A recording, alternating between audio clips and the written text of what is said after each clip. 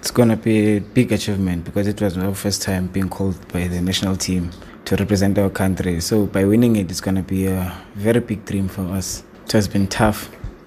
I'm not going to lie, it has been tough. But we're working as a team, so everything is easy. Zambia's got the fans tomorrow. Do you think that will play a role against South Africa? I don't think so, because if we stay focused, nothing will come through us as a team.